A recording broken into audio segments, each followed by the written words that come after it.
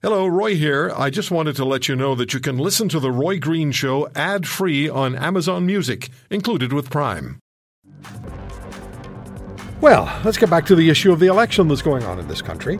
And yesterday we had Erin O'Toole with us, the leader of the Conservative Party of Canada. As I've been telling you, we expect that next weekend we'll have Jagmeet Singh with us, the leader of the New Democrats. And is this turning into an election like we didn't expect, or many people may not have expected, with Mr. Trudeau's popularity sliding, Mr. Singh's popularity climbing, and Mr. O'Toole with, I think, the opportunity to come up the middle. But the person who knows all about this is the president and CEO of Ipsos Public Affairs Canada.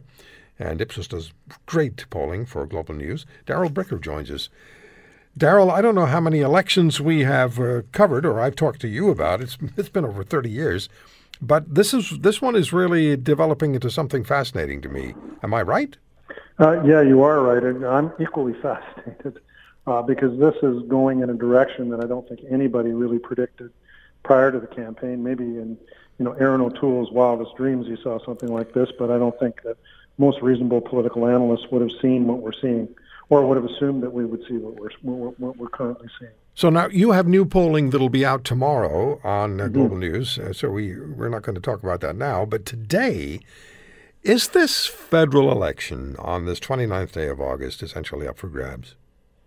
Yeah, it is pretty much. I mean, when we started into this thing, almost 2 weeks ago, actually I think 2 weeks ago today, what we thought we were going to experience was a sprint by the Liberal Party, because they have had many months to prepare for this with a really clear message, and they were just going to basically leave everybody in the dust and take off and try and find themselves a majority. It was going to be tough, but that was really the only question we were considering, was whether it was going to be a Liberal minority or majority.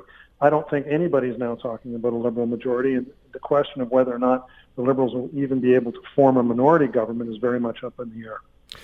I remember talking to you, and it has to be maybe 2 months ago, and we were talking about the potential outcome of the election that we were expecting.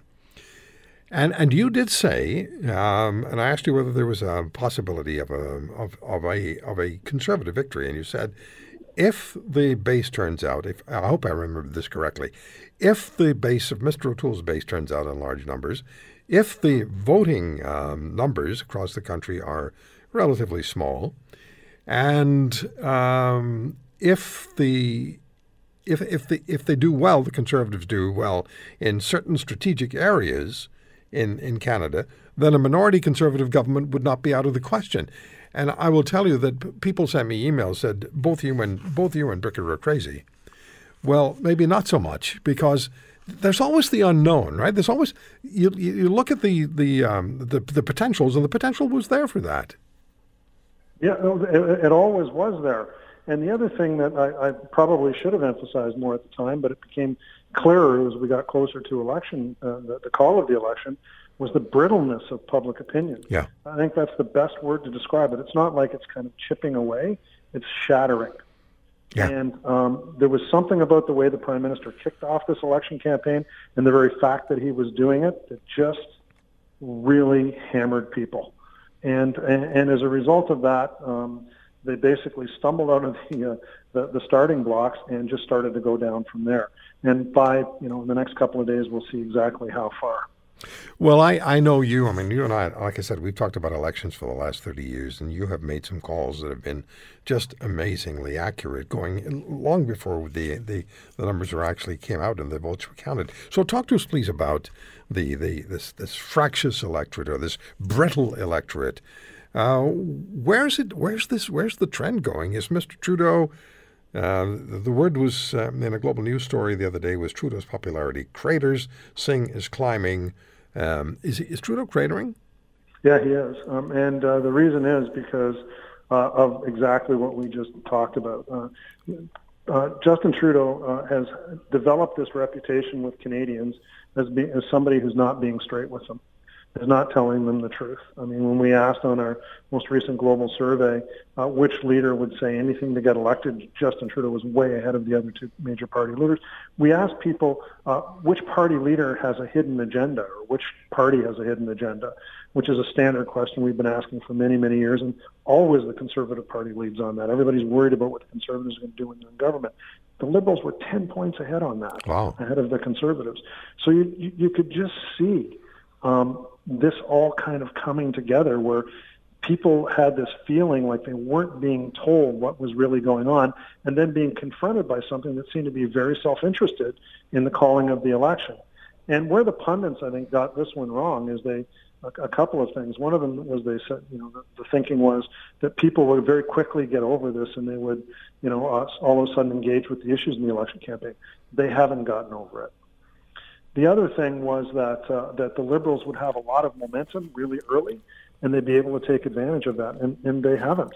And principally because the way the election was called and what was communicated to Canadians underscored the sense that they weren't being told the truth.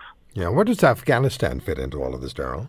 Well, Afghanistan is one of those issues that, kind of unexpected in terms of how it all happened. But when you're the incumbent government, the only place that people can go to for answers is to you. So it's not something that the opposition parties are really confronted with. It's really something for the government.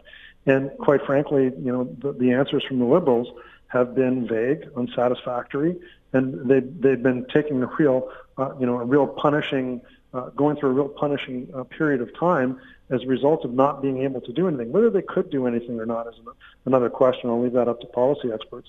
But the perception is that it's just one more thing in which what Canadians want to have done or represented isn't being done or represented. And as a result of that, it's further underscoring this view that there must be something else going on. There must be some other kind of agenda that they're not being told about, and Justin Trudeau is getting stuck with it. So, and the progressive vote is splitting, is it not? And Mr. Singh is benefiting from that. And if Mr. Singh benefits from that, Mr. Trudeau does not.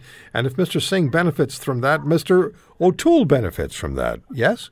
Correct. And so one of the things that we're seeing in the polling, at least in our polling, and we'll see what it shows in the next couple of days as well, is that the perception out there, I think, is being stated in the media, is that Erin O'Toole is beating Justin Trudeau.